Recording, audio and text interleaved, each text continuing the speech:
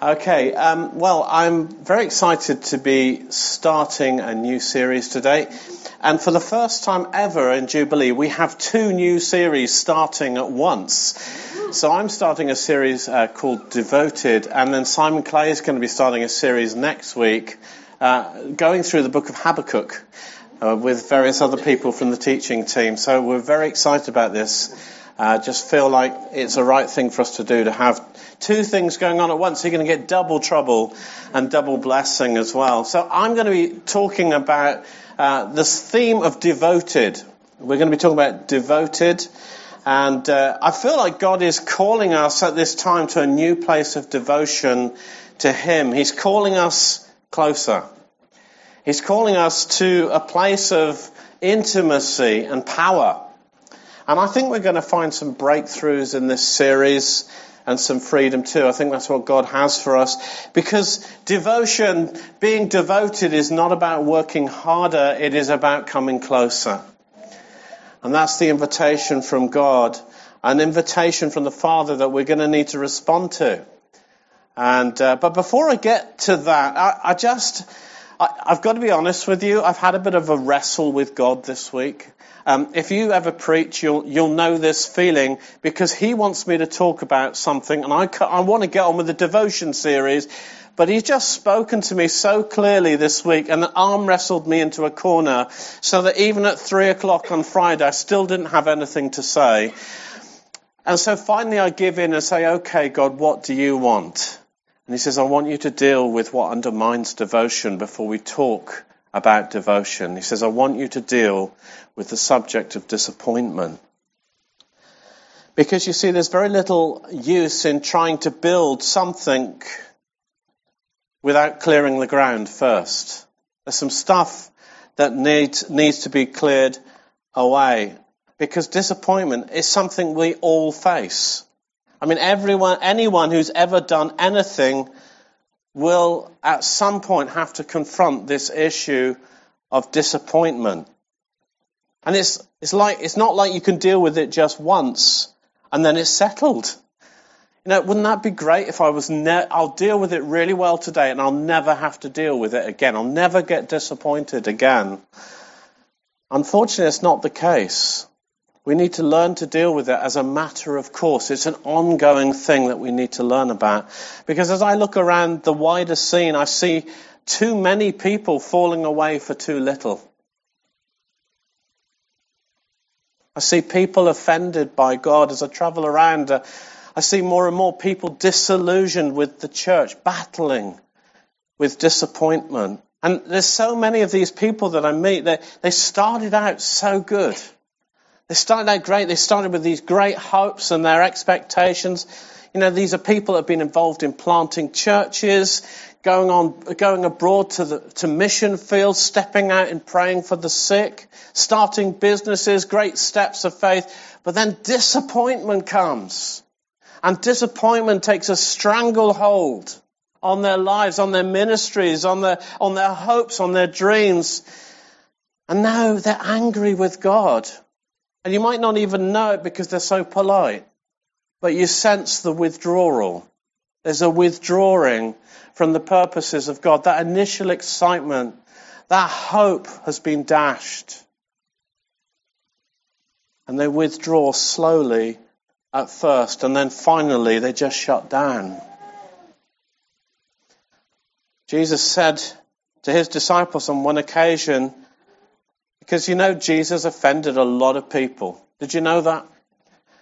He offended His disciples, and at one point, it looks like they're going to leave Him. You know, I don't know if you've ever, just that feeling of everybody's going to leave me because I'm going to upset them all. I kind of live with that. I kind of wonder, is anybody going to turn up next week? Sometimes, you know.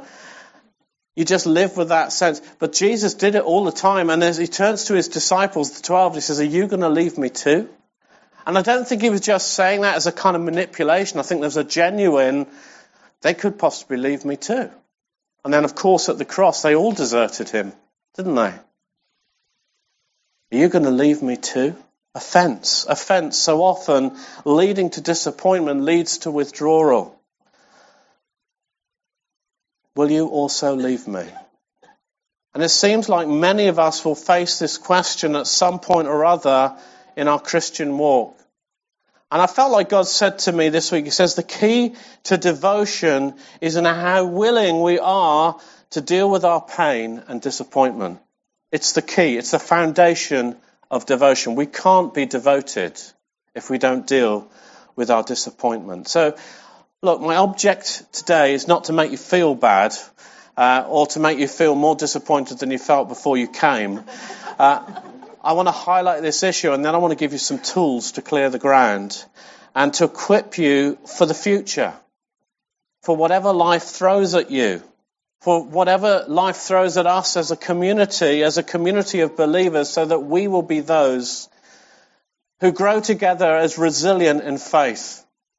I don't want us to just be bashed around and one little thing comes and we're all devastated. I want us to be resilient, to have that bounce back, because our faith in God and His goodness is greater than our dealing with disappointment. We've got to have a big view of a big God. And even if we don't understand everything that happens, that we can cling on to Him anyway.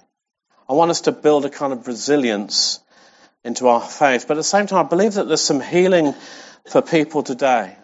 I really do. I believe that's already started in the worship. I was so encouraged with John's word, which hadn't been pre-planned. It just confirmed what I was feeling about disappointment, that God wants to deal with that, wants to bring some healing and some freedom and a more robust faith.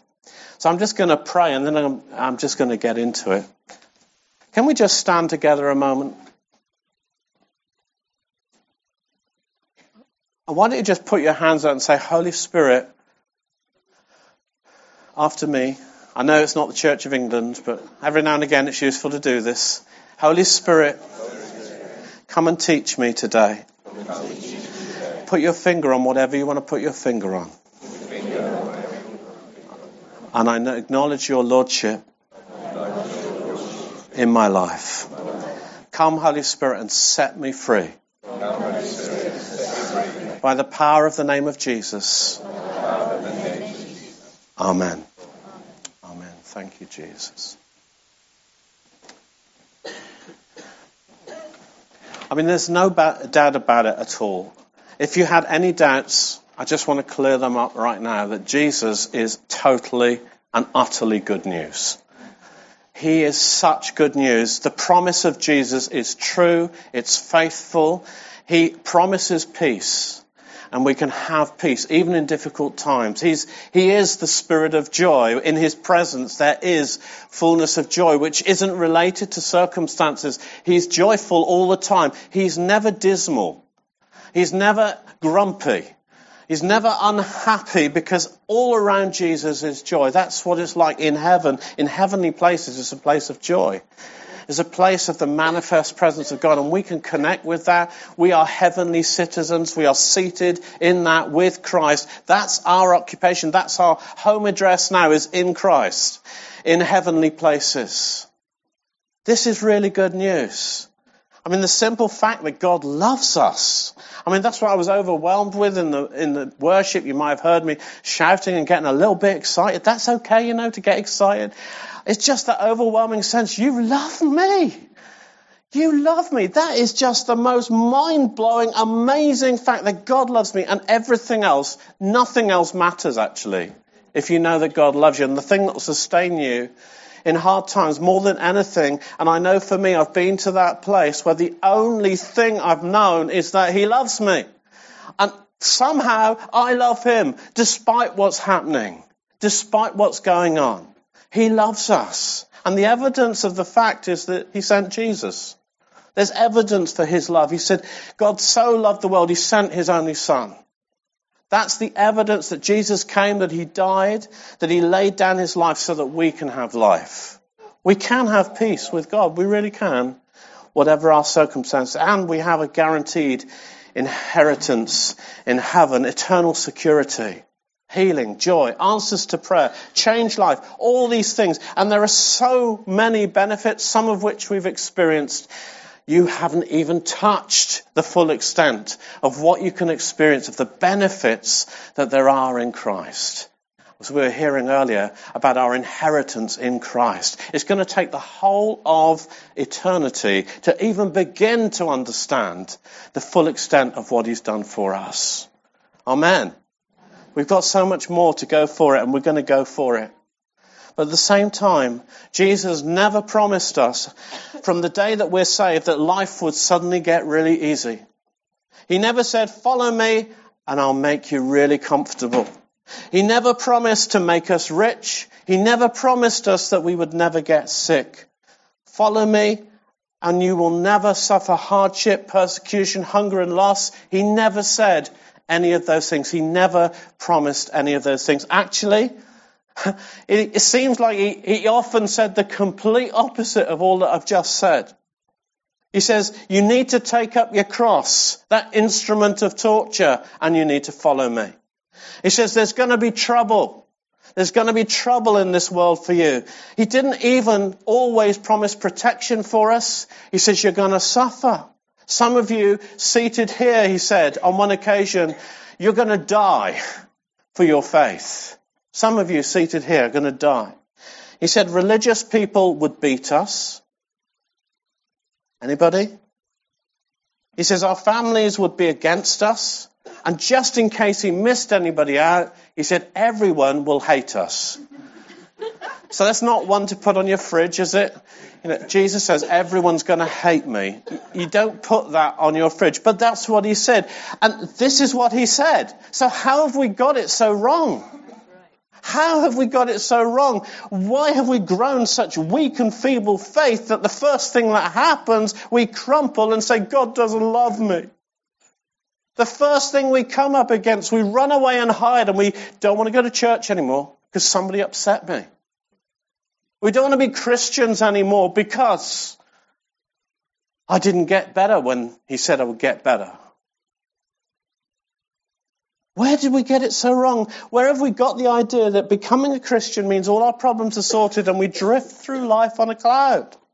Why do so many people feel so justified in their disappointment with God when things get difficult or don't work out as they should be?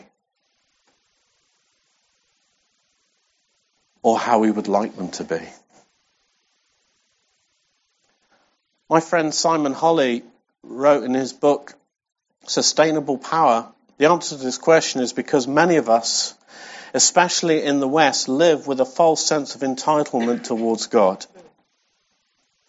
And he writes these words, he says, I used to base my whole life on the foundation that God owed me something.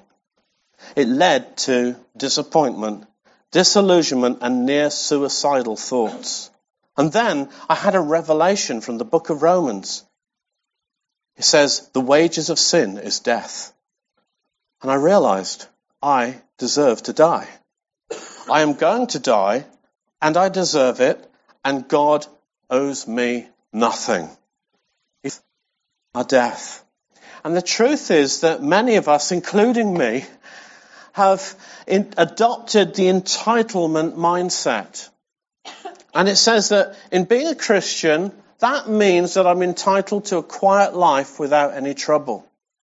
And you may have even voiced these thoughts, but despite what Jesus says, we've come to expect, even demand, a materialistic paradise where we get everything that we want. That we get the house with the picket fence, we get the perfect partner with the perfect marriage. Some of us have got that, obviously, but others not so much. The car of our dreams. The car of our dreams, which never goes wrong. No sickness, no tears, and no death. That's my philosophy. That's what it means to be a Christian. I mean, perhaps you can identify some of those traits in yourself. I really can. I really can. But we've believed a lie that unravels when we are reminded of the full extent of our own sinfulness and depravity before God. And then when we come to terms with that, I don't even know how we can, we begin to face the uncomfortable reality, I actually don't deserve anything. We're not owed anything because Jesus has already given us everything.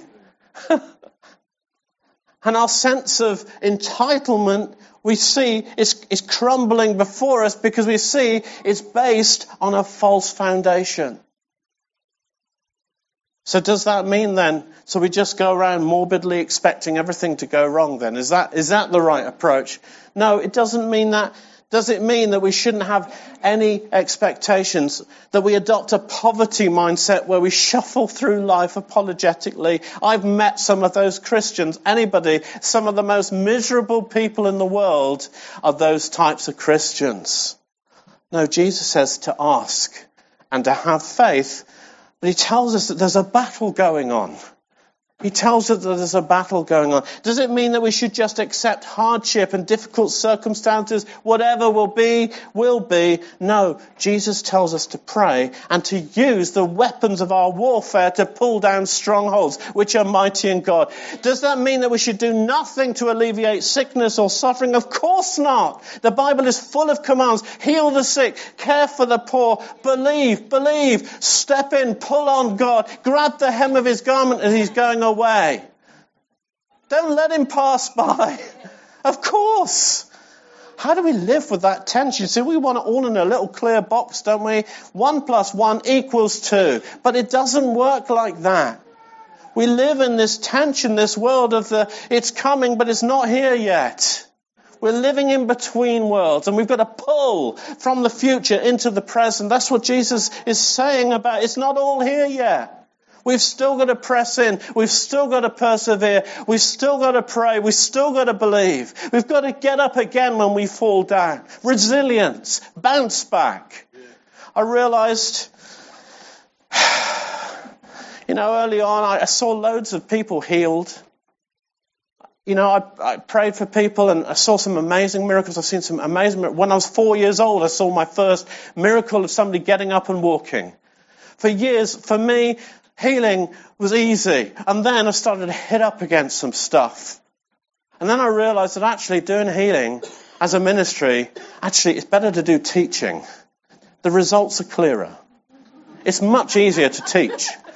If I don't pray for the sick, I'm not going to get disappointed. So I started to withdraw.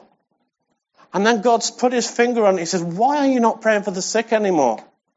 Why are you not? Because I'm disappointed with you, Lord. I stepped out so many times and you let me down. I will pray for anybody who's sick that heals them. And I know it's his responsibility, not mine. But I still have to battle with the disappointment every time because my faith is there. I'm believing God for greater things than we've ever seen. But do you know what I found? It just means I have to pray for more people to see it. And I found myself saying, Lord, will you send us more sick people so we can practice on them? Sorry, that's just how I'm feeling at the moment. I feel like God's challenging me on that. Anyway, I've lost my train of thought. So it doesn't mean that we don't live in that tension, that we don't still persevere, still press in. We've got to keep doing that.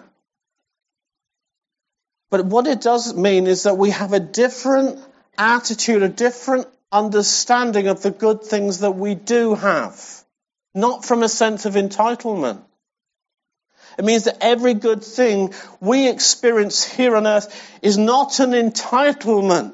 It's not. It's just a continual apportionment of his unending grace. It's a free sample of what is yet to come, of his goodness, of his mercy. These are given to us as love kisses, reminders of his love and his faithfulness towards us. But we are not entitled to them. It's his grace. The fact that we can live in peace, that we can eat, that we can be safe, we can be happy, they're apportionments of his grace. When did you last thank him for that? How many of us just get grumpy about the stuff we haven't had yet? Be honest. I believe God's calling us to a place of thankfulness. It's actually an antidote to disappointment is when we're thankful. Practice thankfulness. But none of these things, these good things that we have, are owed to us. Because you see, grace means that we don't get what we deserve. Paul says you deserve death and eternal separation from God. Grace means that we don't get what we deserve. And this realization should fill us with an overflow of thanks and praise for every good thing. For every friendship, for shelter, for every financial provision and blessing.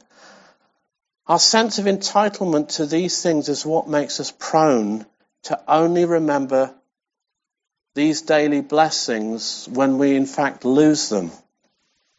And then we mourn these days of grace. Because we don't live with a thankful heart for the good that we experience now when we've lost them, when we're ill, when we're in need, when we're insecure. It's only then that we can see what it was like. Oh, I remember what it was like in Egypt. We had food to eat. We felt safe. And before you know it, disappointment drags you back to a place where you're distanced from God. But God does. He provides for us. Again and again, what we have, the Bible says, is given to us by a loving Heavenly Father who richly provides us with everything for enjoyment, for our enjoyment. But as followers of Jesus, we're instructed to hold these things lightly and not give in to a worldly spirit of entitlement that leads to disappointment. Does any of that make any sense to you? Do you get that? Is it just me that struggles with this? Okay, so let's deal with entitlement, shall we? Let's deal with it right now. Let's not wait till afterwards when we go home and have dinner. Let's deal with it right now.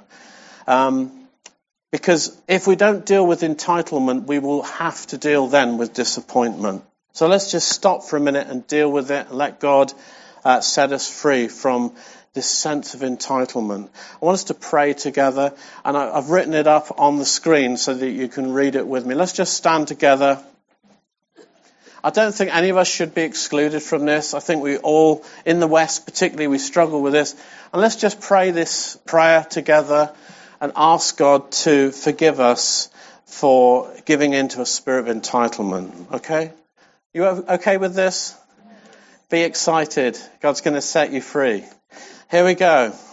1, 2, 3. Father, please forgive me for the wrong thinking that says I'm entitled to anything more than you've already done in sending Jesus and dealing with my sin. I repent of believing the lie of entitlement because, God, you don't owe me anything. I choose from any false contracts I have sought to make with you. I choose instead to live with a grateful heart, and I thank you for every good thing you've allowed to me in this life by your grace. Just take a moment right there. Let's just pause and just take a moment to thank God for all of his benefits. Just right where you are. Just let a spirit of thankfulness come and replace a spirit of entitlement. Just start to speak out to him where you are. You might want to thank him for your home, your family. Just thank him the blessings, the daily blessings.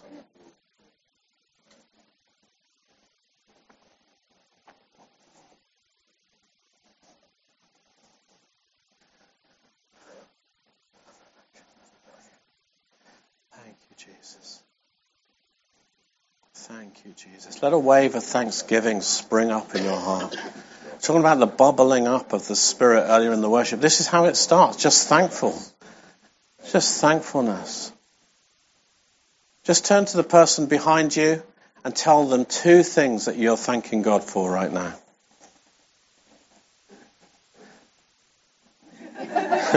Just speak it out. It's powerful to speak things out.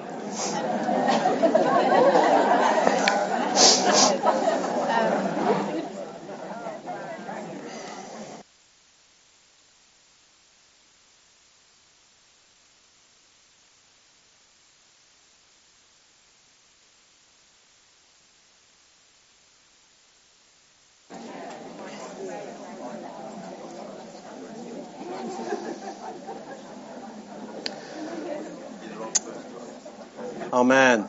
Okay, do take your seats again. Entitlement.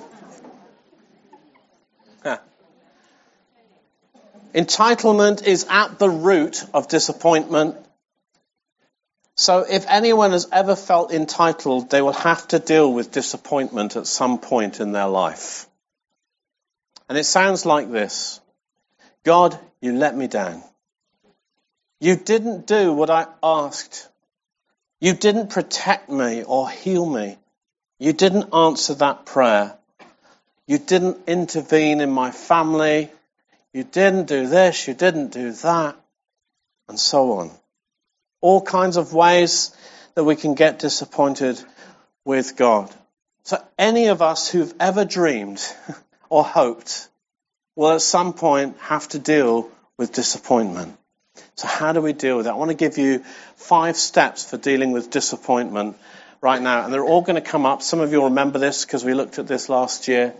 5 different steps. First one is be honest with yourself. I'm going to look at this in a bit more detail in a minute. Be honest with yourself. Own up. Fess up. Yeah, I'm disappointed. Secondly, change your mind about it. Thirdly, lay down your right to understand. Fourthly, simplify your theology. And finally, make yourself accountable. We're just going to take you through this now. And what I want to do is, as we go along, we are going to deal with some of it as we go along together. All right? But I do appreciate that for some people, they're going to need to work through this a bit more in detail. They're going to need to just process some of the emotion of the disappointment. So at the end, we're also going to give an opportunity for people to have some ministry. We've got a team of people who are ready and willing and able to come and stand with you as you work through some of this. But I just feel a compelling sense of God's Spirit on us to sort some stuff out. Okay, so that's where we're going to go now. So let's look at the first one. Be honest with yourself, because you see, the truth is that we have all been disappointed at some time or other. And actually, disappointment is not just a symptom of entitlement. It comes as a result of having faith that has not found its answer. Disappointment is where you've believed for something and not got it, or you've hoped in vain and it's not happened. Anybody? If for any reason you've had any expectation, if you didn't have any expectations, you wouldn't get disappointed, of course, which is why some Christians choose to live like that. Don't have any expectations. Don't try to do anything. Don't try to believe for anything. Just shut down and I won't get disappointed. It's a defense mechanism and they withdraw from God. So we've all struggled with disappointment. So let's just get real and honest. Because sometimes it's because we're so well trained as good Christians that we never really express this. Some of us are just too good to get mad. Too good to express any real emotion about how we feel. We button it up, we stiff up a lip and all the rest. And especially in front of one another. How many times do you ask people, how are you feeling? Oh, I'm absolutely fine. Is your family at the moment? You've just lied. I said, hold on, somebody just told me that you're having a really tough time in your family at the moment. You've just lied to me. This happens as a regular event. We just fake it, don't we? We're not real. We're not honest with one another. Simon Holly, who I quoted from earlier, he challenged me a few years ago because how many people know that church leaders go through hard times sometimes? And it's bizarre, isn't it? Because it's the best job in the world and your employer is eternally amazing. But sometimes you go through a tough time. And Simon Holly says, I think you need to express some of the anger that you're feeling right now. Oh, no, I couldn't. In front of you? I'm not feeling angry. I just love everybody. I think they're all amazing and I just pray for them, That is the worst thing a church leader can do, is to pray for you when you're angry, when he's angry. So I couldn't deal with it then. I couldn't express the emotion. I couldn't process it. It actually came a few weeks later. The challenge was what I needed to start to adjust. Yeah, I do actually need to deal with this. It's kind of clogging me up. Anybody feel like that? Ever felt like that? I actually need to express some stuff that I've been holding in. Anybody feel like that? Be honest. I'm encouraging you to be honest right now. Just put your hand up to say, anybody been feeling like that recently? I just need to express some stuff I've been bottling up, holding it up, trying to be a good Christian. But we need to see what then happens is quite often we'll get into the situation, we go and talk to other people. We get and talk behind people's back. That's how we're dealing with our disappointment. That's not good. That's not healthy. What I've found time and time again when you help people is that actually although the symptom is you're complaining to me, actually you're angry with God. But it's easier to talk to me or to somebody else. We need to express our disappointment to God about God. Express your feelings of frustration and pain. Don't worry, you're not going to shock him. He already knows. He hears everything you say and everything you think and everything you feel. He knows it all. And the Psalms are full of examples of it. So be honest with the one who already knows everything. What I generally find is when I start to confess things to God, he says, yeah, I know. Oh, yeah, but Lord, I thought I was doing it so well. Yeah, but I know. I still love you. Amen? The one who knows everything. And lay it at his feet. So let's just pray something together, shall we? Let's just stand again. You don't have to. If you don't have a problem with disappointment, that's absolutely fine. But we're just going to work through these steps together. And as I say at the end, there's going to be opportunity to do it with other people. Let's just pray this prayer together. It's very short and simple. Okay? Here goes. Father, I'm so disappointed with you about. Now just fill that in yourself, in your mind. Bring it to him now. Bring that to him. There might be a very long list, but we're going to move on. Here we go. You didn't come through for me. And you've not answered. That hurts, God. And I need to tell you about it. Amen. If you confess your sin, he is faithful and just to forgive you your sin and to cleanse you from all unrighteousness. Amen. Thank you, Jesus. Just take your seats. That's step one. Let's look at step two. The first one is just be honest. Just be honest with God. You know, there's a sense in which God has been waiting for you just to be honest with him. Because then he can act. Secondly, change your mind about it, the thing you're disappointed about. Our focus in disappointment is often on the problem we've experienced and the shortfall as we perceive it in what God has failed to do.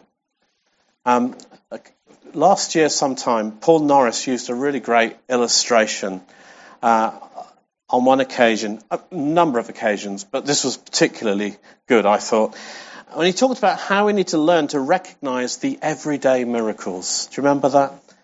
You know, so often these things go unnoticed and our focus is on the disappointment. And he used the illustration of the children of Israel, that they'd been grumbling in the desert about the heat, about the food, about their leaders, and so on. And he pointed out that he'd missed the everyday blessing that their clothes never wore out. They never got old. And actually, they never were without food, and they had something to drink. He never noticed that because they were complaining about all the other stuff. Of course, if that happened to us, and our clothes never wore out, we'd probably complain because we're not in fashion anymore, or something like that. But we need to choose, when we recognize our disappointments, we need to choose to change our minds. Having got the disappointment out, laid it on the floor before God, we now need to take a hard look at the disappointment and decide to repent of our negative focus and choose instead to look beyond our disappointment for the everyday miracles of what God has done.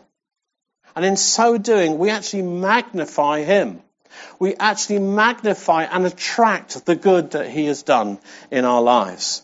And when we start to thank him for it, it unlocks spiritual significance and blessing for us.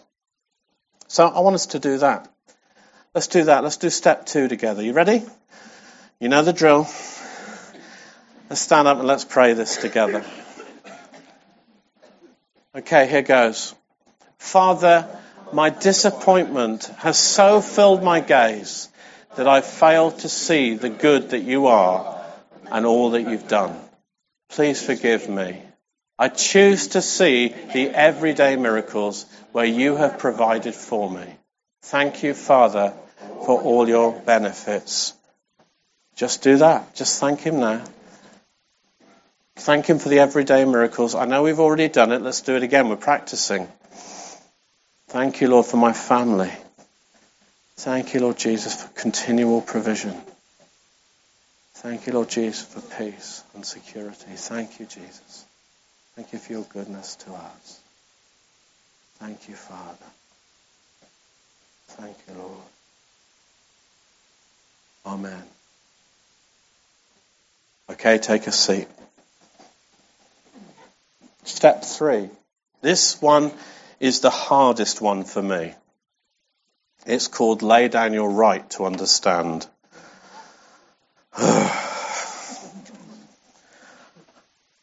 Another strand of entitlement is the belief that we should be able to work out what's in God's mind when things don't go the way that we think they should. We should be able to work it out somehow. I mean, we've all read, quoted, and fixed to our walls the text, haven't we? For my thoughts are not your thoughts, neither are your ways my ways, declares the Lord.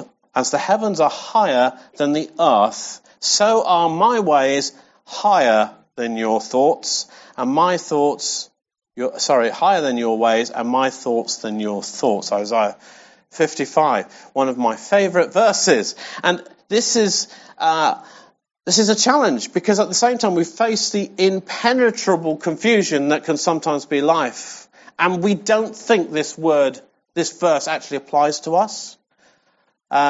We love that verse, we put it on the wall, and we give it to other people when they're going through a hard time, but we don't apply it to ourselves, because there's this innate arrogance that I should be able to work it all out. Or is that just me? I'm just being honest with you. But the lie that I should or must understand, or that God is in some way answerable to me and must give a reason why bad things happen to good people, has got to be lain down if we're going to deal with our disappointment.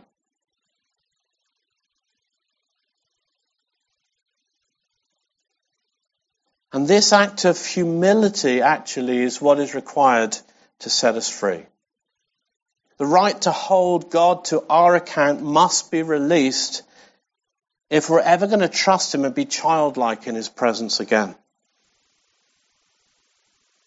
You know, some of us have lost our joy in serving precisely because of this. We've never lain down our right to understand.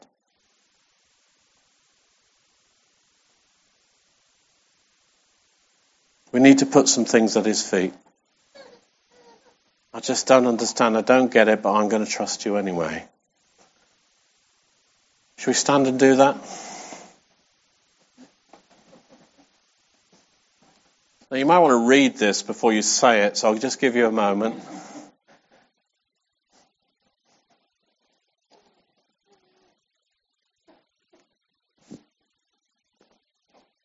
Now, if you're still happy to pray this,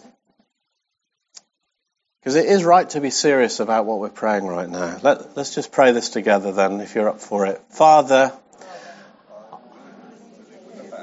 I don't understand everything, but I accept that you do, and that you've got this. And so I'm deciding today that I will trust you with it. Amen. Holy Spirit, will you just come on us right now? Just breathe on us fresh freedom. Would you bring healing right now where we need it? Thank you, Holy Spirit. Amen. Take a seat. The fourth one is this. We need to simplify our theology. I could say a lot about this, but then I wouldn't be simplifying my theology. You know, when people face incurable illness and pain, whenever people face loss or suffering, whenever something bad happens to them, more often than not, you'll face the question, why me? Or why them? Or point the finger and say, it must be because of this. You know, the disciples did this. Who sinned? This man or his father? Neither. You got it wrong, guys. I just wanted to show my glory. But you face these kinds of questions and all kinds of theological knots and confusion arises. And the book of Job actually is full of all the usual arguments that get thrown at you when you go through hard times. And the wrong thoughts that we think. And what's the conclusion of the book? None of you are right or understand. You read the book of Job, that's where you get to the end. None of you get it. It's not possible to understand. So we need to lay down our right to understand and simplify our theology to say just one thing. God, you're always good, but sometimes life just sucks. That's the theology. Let's just say that together. Let's have that up on the screen. This is the next prayer. Here we go. You don't even need to stand for this. Ready? God, you're always good, but sometimes life just sucks. Please be close to me today. You see, Jesus never promised us it would be easy, but he says, I will never leave you. I will never leave you. So Lord, please be close to me today. And finally, make yourself accountable. Whenever we go through hard times and face questions, there will always be a temptation to return to a previous way of thinking and get caught again in the trap of disappointment. When things are still not clear, when we still don't know, when something like it happens again. And we need each other. You know, God has placed us in communities so that we don't have to do it completely alone. And your friends may not be able to help you. They might not understand either. They may not have any answers. Perhaps not even been able to truly empathize. There are things that people go through in life that I have no comprehension of. We had a family come into us in the storehouse, and as soon as they walked through the door, they were full of tears. And then they started to share their story about how they'd been tortured in prison for 3 years. And this man had watched his close friends murdered in front of him, and they had to escape and run for their lives. I hadn't a clue what to say. I had no platitudes. I had no encouragement I could give them really other than to cry and just express love to them. Sometimes people go through stuff. I can't even get my head around that. I can't empathize, but I'm here for you. I'll walk through it with you. I'll pay some cost with you. I'll cry with you. We need to stand with one another sometimes. That's all we can do. And we can stand with people and remind them of the risk of getting disappointed and help people to process some of the pain. That's something that we can do for one another. And help people to come close to God and know his nearness even in difficult times. You know, it often strikes me that I think, well, we don't know absolutely certainly, but all of the disciples, bar one, we think, died for their faith in the end. That's some statistic, isn't it? We need one another. We need to encourage one another. We need to remind one another that despite the circumstances, God is good. And that he loves us. He loves us. He loves us. And ultimately, he loves us so much that he wants us with him for eternity. Ultimately. Amen? I mean, the main thing in standing together is not to try and give answers or make any judgments. We need to be people who just love unconditionally and believe the best in us and for us. So this is the final step. Make yourself accountable. Have those relationships. Be vulnerable. And I just want you to think on this last one. Who might that be? Who is that person or people in your life?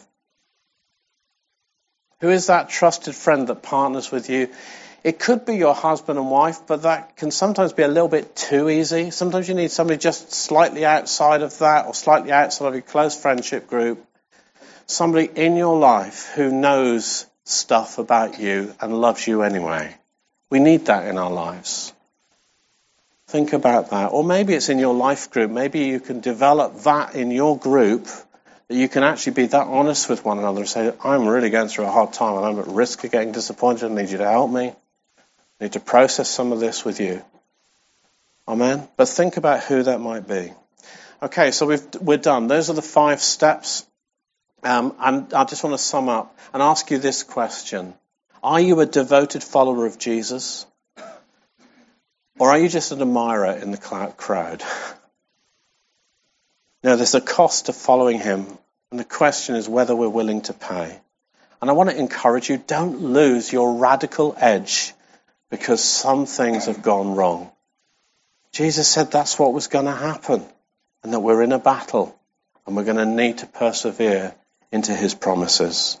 Some of us have faced some real disappointments in life, some real hardships and trials, and I don't want to minimize any of that. I hope you don't hear that in anything that I've said today. But we do need to put it into a biblical context. Jesus told us this would happen and that we would all face hard things. Actually, I think that as a country, we've been quite well protected. If you read some of the warnings that Jesus has made to his disciples, we have had it pretty good. Amen? I'm not saying that to just be glib and, whatever, but let's be thankful and let's continue to pray. God, keep us as a country. Let's pray for our nation. It's what it says, pray for those that are in authority that we might live peaceful lives so that the gospel can prosper. And we need to give thanks to God for the good and lay aside our sense of entitlement. And contrary to what it might feel like, that laying aside of entitlement actually leads to freedom. We can be free. But bring your disappointment to God. That's the message today. Bring it to him. Don't even blame anybody else. Ultimately, the blame is always God, even if we dress it up in more respectable clothing. So I want to encourage you, deal with your disappointment as a matter of course, starting today, freeing you to hope and to believe again. Amen.